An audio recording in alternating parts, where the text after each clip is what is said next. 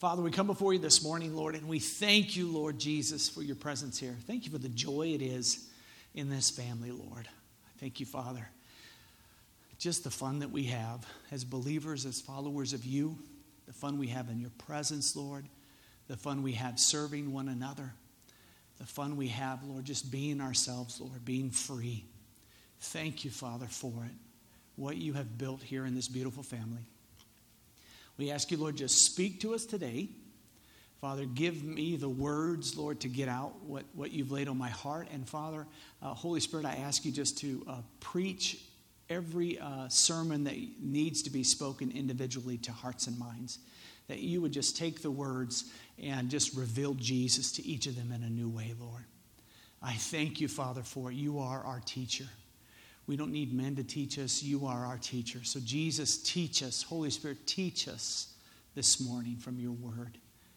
Bring us the revelation that sets us free and moves us forward, Father. Thank you, Father, for it. Pray in the name of Jesus. Amen and amen. So we're in Nehemiah chapter 1. And I want to talk to you this morning about prayer that is powerful. Now there's different types of prayer. Let me clarify this. There are I think 5 to 8 different words in the Hebrew. I didn't look it up this morning, but there's a lot of different words that are translated as prayer in English, and they denote different types of prayer, like the prayer of thanksgiving, the prayer of intercession, the prayer of just groaning and moaning, unvoiced prayer. There's different types of prayer that are there, but what I want to talk to you this morning is about the prayer, what I would probably term more apostolic type prayer, okay? And you see this in the book of Ephesians when Paul, in Ephesians 1, prayed for the church and he said, hey guys, this is what I'm praying over you. And there's also one in the book of Colossians where Paul says, this is what I pray over you. And it kind of describes Paul's heart, what he feels for the church there and what he's praying. And I want to also share with you from the book of Nehemiah, apostolic prayer that God has ordained you to walk in. And by apostolic, let me clarify again. Apostolic, I don't mean like you are an apostle. I mean just flowing in the heart of an apostolic. Apostolic meaning sent. Okay? There's a place where you can hear the heart of God and move forward and expand the kingdom around you, and it begins with prayer. Okay? So we're in Nehemiah chapter 1. And let's begin here.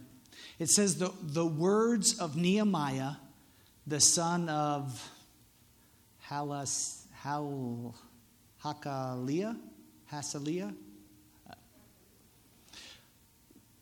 The words of Nehemiah.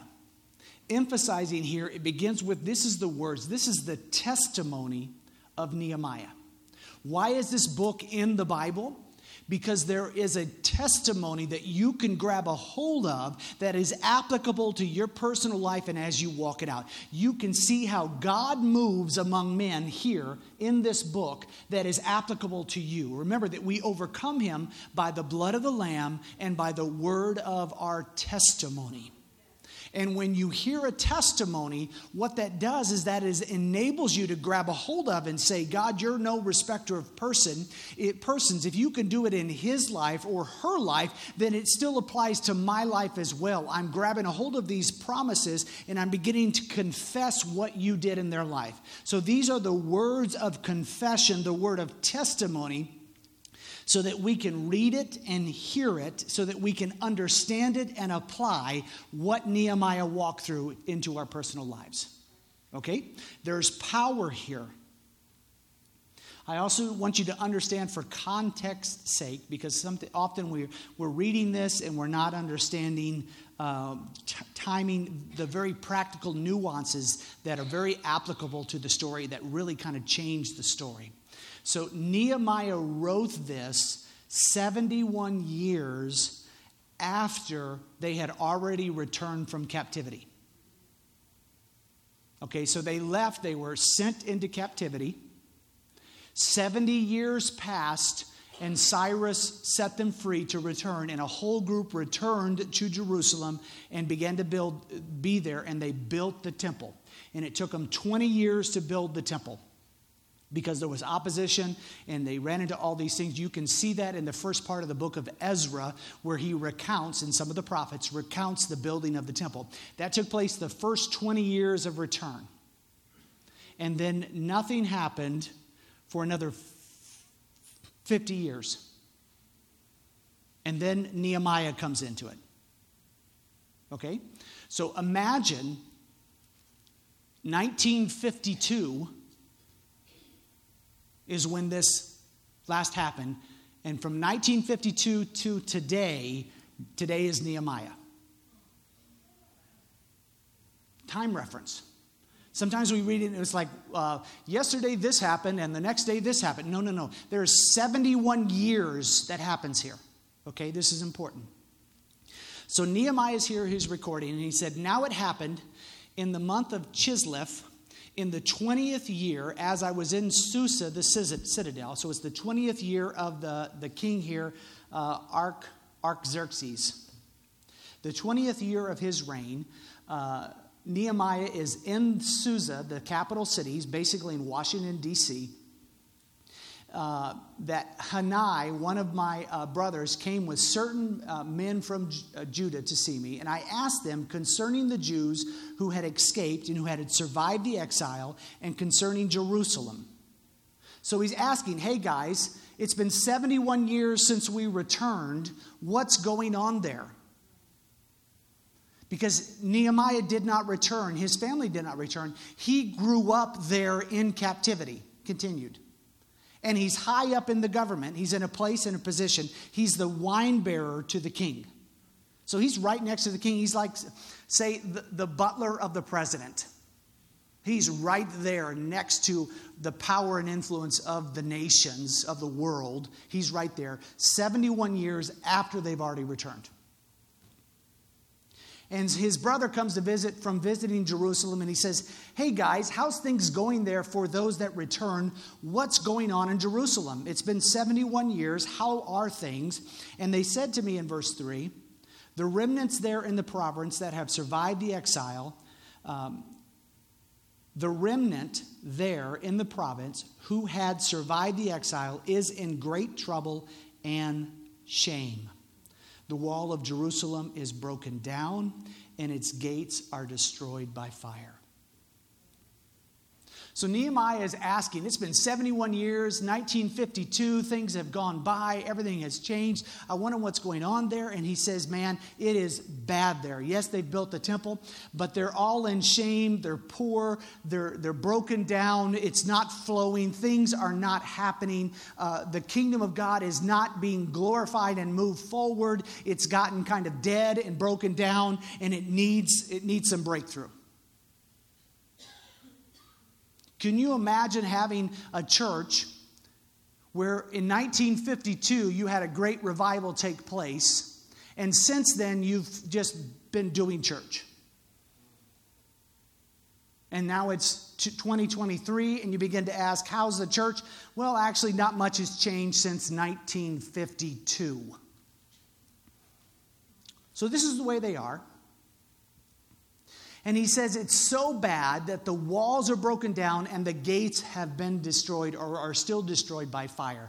The enemy, it's wide open to the enemy to do whatever they want. They're beaten down. They have no authority. They have no blessing. They have no prosperity. This is the condition that they're in. Verse 4, it says, as soon as I heard these words, I sat down and wept and mourned for days. And I continued fasting and praying before the God of heaven. And I said, O Lord God of heaven, the great and awesome God who keeps covenants and steadfast love with those who loved him and keeps his commandments, let your ear be attentive and your eyes open to hear the prayer of your servant, that I now pray before you day and night for the people of Israel, your servants. Do you see, this is an apostolic prayer. Because he hears how it is, and it pierces his heart to the point where he cares, and he does something about it. He begins to cry out to God for what he has heard. Bless you, Lord. I love what he does here, because he goes right into, let your ear be attentive to hear the prayer of your servant that I now pray before you day and night for the people of Israel, your servants. It's in the middle of verse 6. Confessing the sins of the people of Israel, which we have sinned against you, even I and my father's house have sinned. We have acted very corruptly against you and have not kept the commandments, the statutes, and the rules that you commanded your servant Moses. Remember the words that you commanded your servant Moses, saying, if you are unfaithful, I will scatter you among the people. But if you return to me and keep my commandments and do them, though your outcasts are in the uttermost parts of the heaven, from there I will gather them and bring them to the place that I have chosen to make my name dwell there. They are your servants and your people, whom you have redeemed by your great power and by your strong hand. O Lord, let your ear be attentive to the prayer of your servant and to the prayer of your servants who delight to fear your name, and give success to your servant today, me, and grant me mercy in the eyes of this man, the king, for I am the cupbearer to the king. So you see the whole thing here where Nehemiah gets and begins to operate in apostolic prayer. See, apostolic prayer is world-changing. Apostolic prayer meets the heart of a situation, connects to it, and then begins to move forward and see the kingdom of God expand and change that situation. It changes the world around you. Apostolic prayer brings intercession and causes the heart of God to be felt and then moved forward and passed on, infiltrating all the world around you. Apostolic prayer brings breakthrough. If you are wanting to see a movement of God, it begins with apostolic prayer. What Nehemiah does here, you see, is he begins to get the heart of God. And that one of the first things he does is he confesses righteousness. You remember in James 5:16, it says that the effectual, fervent prayer of a righteous man availeth much. You can get a lot of things accomplished when a righteous man it's very effectual. It will change things. It will happen when a righteous man prays fervently with his heart. Works for a woman too, by the way. It's getting the heart of God and understanding your righteousness. And so what Nehemiah does here, the first thing he does is he begins to cry out, Lord, I've cried out to you day and night, and please forgive their sins and forgive us our sins, forgive my sins. He sets the stage of where righteousness is, because righteousness is the first aspect of apostolic prayer. When you know you're righteous, then you can pray with authority. If there's a question of righteousness, it takes your legs out from underneath you, and all you can do then is hope or beg or suggest. But apostolic prayer is a prayer of authority, and it comes from a place of righteousness. You remember in 2 Chronicles 7:14, if my people who are called by my name will humble themselves and pray and seek my face and turn from their wicked ways, then I will hear from heaven, forgive their sins, and heal their land. Do you see that within that all is talking about you have to have righteousness? Now, guys, I'm not asking you to begin to do things more righteously. I'm asking you to understand what and who your righteousness is in. You are righteous in Christ Jesus because of the blood of the covenant. Because of what he's done, he makes you right standing. He makes you righteous. He changes you. Because you fellowship with him, you're getting in his word, you're spending time with him, and your heart begins to change. And when your heart changes, he comes in there and he gives you a new heart. He gives you a new way of thinking or relating to a situation. And all of a sudden you begin to act out completely differently than you would have in the past.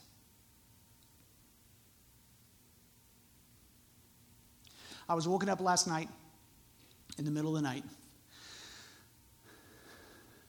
And I was thinking about this missionary that I'm beginning to support. He's a national missionary in Nepal. He lives right across the line in Nepal, and we have missionaries in India that he's come across the border into India and he's fellowshipping with. And he's from an unreached people group. Very, very low percentage have heard the gospel in this. And he and his wife have dedicated themselves to reaching and church planting in this region of Nepal. And I was thinking about him because my contact, my friend in India who I work with there, Ramesh had told me, we need to prayerfully consider supporting this guy so that he and his wife can actively do this full time. And it's like $90 a month. Would be able to get them going, and they would be able to survive and plant churches in this whole region of Nepal.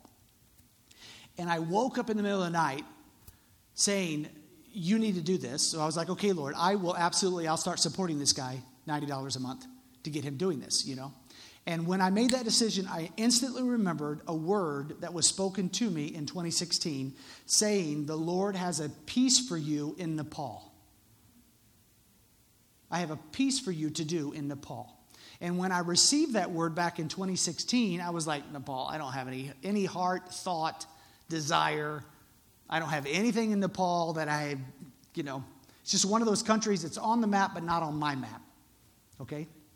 And so I set up and I realized not only am I to do this, but this is the beginning of the piece of what the Lord offered me in 2016.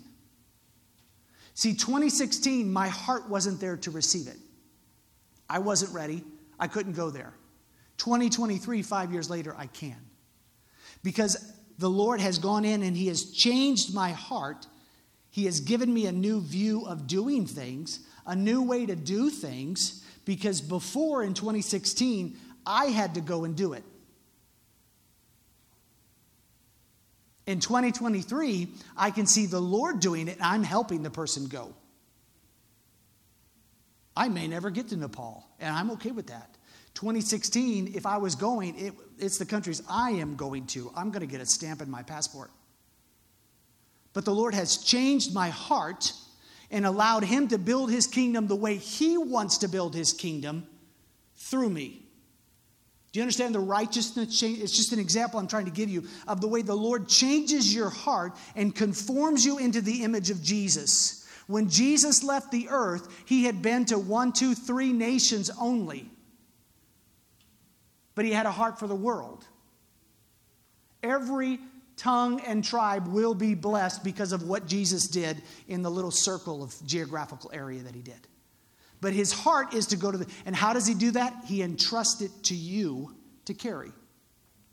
So our heart has to change from me doing it to, Lord Jesus, you can do it. I'll be a part if you want me to. Otherwise, I'm going to be back here and I'm going to support and I'm going to carry and I'm going to serve. Righteousness is what I'm talking about, is having that change of heart, whatever it is, so that you can agree with Jesus for what Jesus wants to do. Here Nehemiah says, Lord, I understand our hearts have not been righteous. We have not sought you. Jesus, come in and change us. Forgive us our sins. We've done that through the blood of Jesus. We've received it. And through that, we have the authority to pray apostolic prayers that change nations.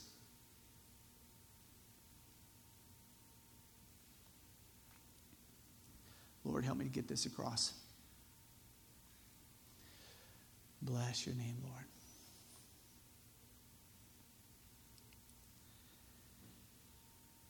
First, you have to understand you're righteous.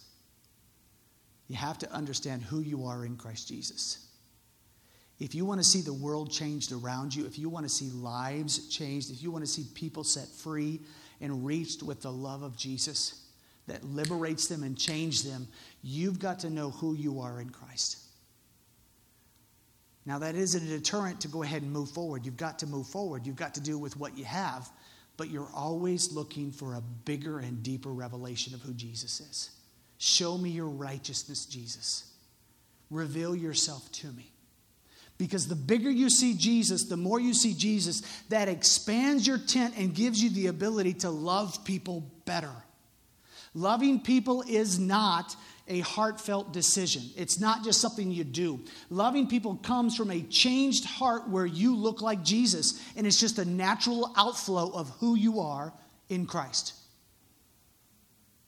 Otherwise, it's religious work and it stinks. It smells fake. And it comes across, eventually it permeates the culture, and you get things like you do in Alabama where they say, well, bless your heart.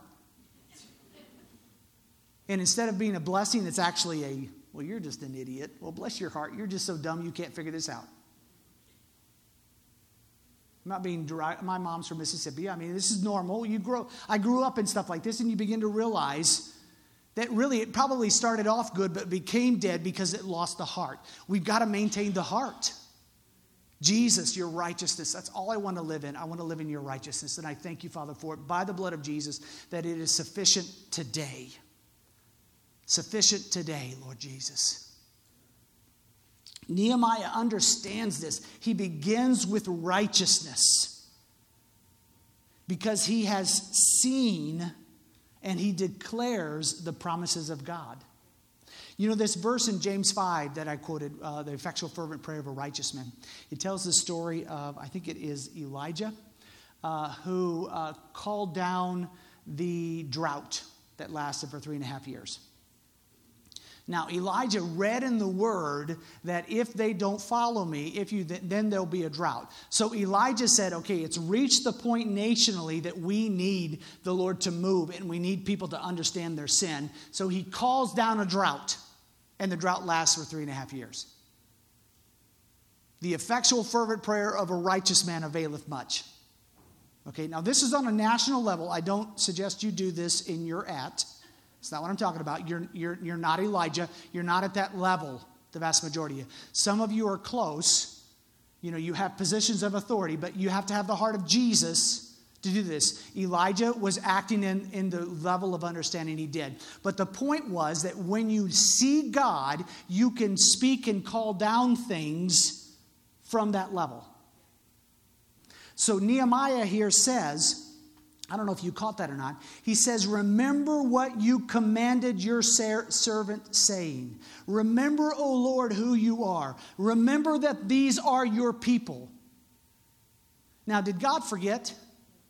No. But what happened is Nehemiah saw, oh, this is who God is, and I'm confessing it out loud from that place of authority. God, this is who you are, and I'm actually believing it now. It's not a manipulation of God. It's a confession of authority of Jesus. This is who you are. I can remember I had a situation, it's been a while, but we had a young girl who was making really dumb decisions, and you could just see the influence of the enemy. This was probably my first time, so this is a long time ago. This is back I was probably 22, my first time. I've done this many, many times since then. This was the time when it clicked. And she was heading out of town and was going to move out of the country from Russia, and I knew it was a terrible decision. She was basically running from something. I just didn't know what it was. Years later, I knew what it was, but at that time, I did not. And I remember that I saw what Jesus wanted for her, and I began to pray that. Lord, you are able to do it. And Lord, are you not faithful? Are you not strong enough? Is not your arm long enough, God, that you can reach her where she is now and break through in the situation so that she doesn't make the decision that is detrimental to her long term? Jesus, you are able. And I began to this righteous anger. And it wasn't an anger at God. It was an anger at the situation and declaring what Jesus says over the situation. That is apostolic authority. And she broke. She stayed. She's still there now. She's married now and doing good. And I've done this many times over the years. When you see God in a situation, from a place of righteousness and you begin to declare, Lord, I see who you are and I declare who you are over this situation. Because the enemy's telling me that you aren't able. But I am saying because of what Jesus has done and who you are, God, I'm declaring with authority over this situation. That is apostolic prayer. That is what Nehemiah does here. 71 years have passed, Lord. Why haven't these things? You said you love these people. You said that you're going to establish them. Lord, I agree with you that you will establish them. You will see it broken through. You will see the victory come upon your church, come upon this situation. See, we do this all the time. You can do this over your family, over your kids, over your job, over the city, over your neighborhood. You just have to know you're righteous, know your righteousness, and see what God sees about it. It isn't you just deciding, hey, I think we need another 7-Eleven a little bit down the road, and I declare in the name of Jesus the 7-Eleven's going to be built. That's just hooky-dooky weirdo stuff. I'm talking about, okay, there's enough murders in Casey Mo. And I see the heart of the Father. And so I began to go, Lord, what is it? Absence of fathers. Lord, I pray, Father, you who are a father, raise up the fathers, Lord Jesus. Establish the families, Lord. Encourage the men that they can be fathers. Just whatever. Get the heart of the Father and begin to pray it apostolically. And this works in any way, guys. Righteousness, and I see. Nehemiah does this. I'm a little excited this morning. This comes from a revelation of your position, your power, and your promise. What has he told you? Is he able? What are the promises? All the promises in Christ Jesus are yes and amen. So he sees the promises of God. He also sees the problem, and he begins to confess it over it. God, you have the ability to answer.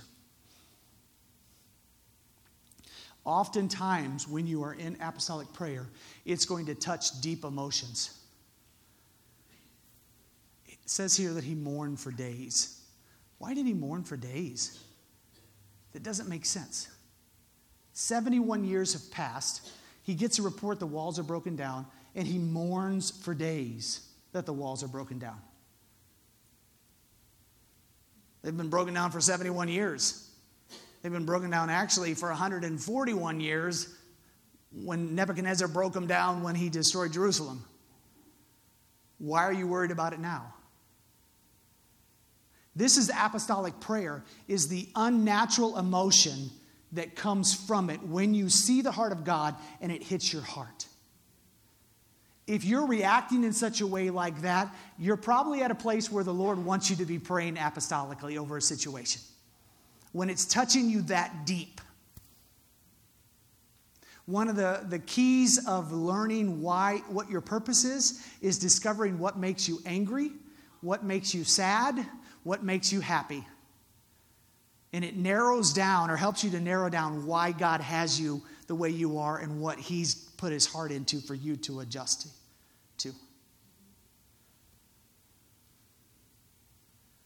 If it makes you angry, you're probably there to be a voice, to speak. You just got to get the righteous heart about it so that the anger is his anger and not yours. Because if you're speaking out of your own anger, you're just more noise. And the world has enough noise. He's called us to see who he is in righteousness, to see who we are and the problem, and begin to speak.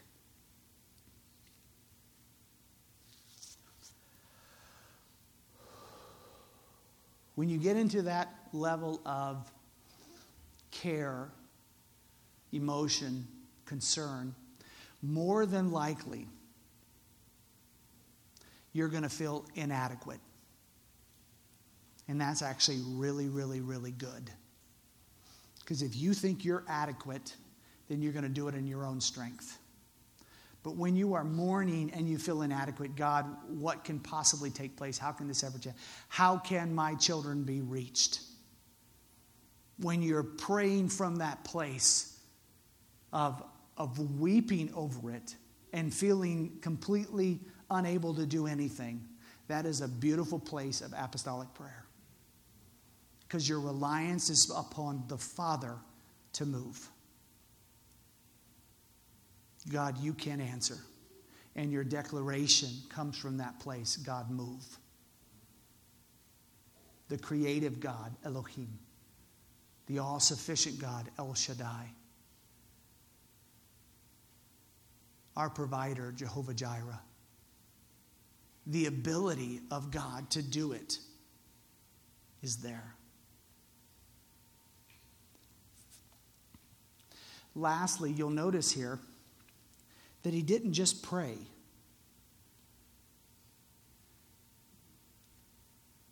You know, he heard the news. It cut him to the heart. He had an emotional reaction to where they were. He's like, they shouldn't be living like this. God, I know who you are. I know that you forgive. We've repented and we repent of our sins.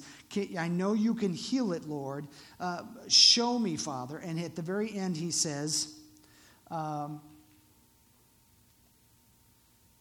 grant him mercy. Grant me mercy in the sight of this man, the king. You know what that means, don't you? That means, Lord, I'm willing to put it all on the line as the butler at the White House and bring the request before the president. I'm willing to put it on the line, Lord. Reminded me of Isaiah 6:8. And you'll hear this a lot when you're doing apostolic prayer. You'll feel this. Where Isaiah says, in the year that King Uzziah died, I saw the throne room and I heard the voice of the Lord calling, who should we send? Who will go out for us? And Isaiah cried out and said, here I am, Lord, send me. Apostolic prayer comes from that heart. And then it's walked out with, okay, Lord, if you want me to, I am willing to be part of the solution.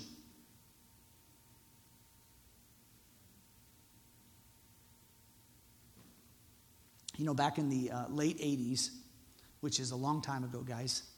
Some of you might not have existed. Yeah, some of you didn't exist in the 80s. Still just a twinkle in your parents' eyes. Back in the 80s, when I was still a high schooler, I began to have a burden like this for the Soviet Union, which was a country that doesn't exist anymore. You know, it's now Russia. Okay? Began to have just a burden. I would weep over the Soviet Union, which doesn't make any sense. I'm just a kid, a small town, middle of Illinois. What do you care about the Soviet Union? You know what I mean? 15, 16, 17-year-old. Obviously, the Lord was grabbing my heart, and I had to reach the point where I was like, Lord, I am willing. And I remember finding this and saying, okay, Lord, I'm willing to go. Here I am, send me. If you need somebody to go, I'm willing to go. And at 20 years old, I moved there. But you have to wait. There's a timing factor. And there is a timing factor here between chapter 1 and chapter 2 when he speaks to the king. It's about 4 months in his case. For me, it was 5 years. But apostolic prayer, it's apostolic because you're sent. Apostolic just simply means the one who is sent. Or sent one. It's not so big. If you're in the office of apostle, that carries a lot more weight to it. But being apostolic is just you're sent. Okay? So if there was suddenly you woke up, for example, and you're like, Lord, the lady next door to me who's widowed, her lawn is never mowed. And Lord, it just pains my heart for her. Because she's alone and she's probably struggling, and her kid, I never see her kids visit, you know, and she's out there pushing that lawnmower by, and my heart just hurts. Lord, you're righteous. You said defend the widows. You said you take care of the widows, Lord. This is who you are, Father. Get where I'm going here? So, Lord, if I'm willing to go, if you want me to go help, I'm willing to go. And the Lord might lay it on your heart. Yeah, go over there, knock on her door, and offer to mow her lawn. Go take her some of your wife's chocolate chip cookies. Send her a card in the mail, thinking and praying for you, your neighbor. I mean, there's tons of ways to do it. And that's just one example. It could be that lady in the checkout line or that guy in the checkout line you go through all the time and you just notice something's not right. And you're like, okay, Lord, here I am. If you want me, send me. See, apostolic is I'm righteous. I see the problem. I see who you are. I pray and call it forth. Lord, let your best will, our Father which art in heaven, hallowed be thy name. Thy kingdom come, thy will be done on earth as it is in heaven. Get it there? Do you see it? Apostolic prayer. And Lord, bring it about. And here I am, Lord. Send me to do it if you want me to. And you'll see Nehemiah did this. And Nehemiah, in a short time frame, brings about change and freedom to all the people there. He has the wall rebuilt and everything is accomplished in just a matter of months. Now, it's not always that easy. And there was a lot here. But it's understanding that, Lord, I am willing. I'm willing to see, to feel, and to go. Jesus loves doing great things. Like he said in 2 Chronicles 7:14, if my people who are called by my name, that's you guys, if my people who are called by my name will humble themselves and pray and seek my face, see who I am, and turn from their wicked ways, acknowledge their righteousness, then I will hear from heaven, forgive their sins, and heal their land. And it's going to be healed through them. We often expect some giant wave of God just to come washing over like an alien invasion across the United States and just changing everything. But really, more than likely, it's a very grassroots, and it starts right with you, and it starts with your sphere of influences in the world right around you, and it just starts overwhelming Satan because revival's breaking out all over the place. And he can't take out one guy to kill the revival because there's just too many. There's 200 of you out there just bringing revival everywhere you go. Apostolic prayer. Let me pray for you. Father, I thank you, Lord, for this beautiful body, beautiful church, Lord, this beautiful city, Lord, Grandview, Kansas City Metro, Lord, Missouri, Kansas, Lord. Thank you, Father, for where you've placed us in this time, in this season, Lord. Thank you, Father, that what is around us, Lord Jesus, you see, Father, and in your way, in your timing, Lord, show us, Lord. Show us your heart, Father, that your kingdom would come to earth around us as it's being done in heaven, Lord. Show us what you're doing, Father, so that we can join in. Thank you, Father. It's because of your righteousness that you gave us in Christ Jesus, because of the work of Jesus. Thank you, Jesus, for it. Holy Spirit, you're always with us. You're the Paraclete. You never leave us. You never forsake us. You've prepared grace for us. Thank you, Father, for it. So, Lord, we just ask you to reveal. Give us revelation, Lord. In Jesus' name we pray. Amen and amen.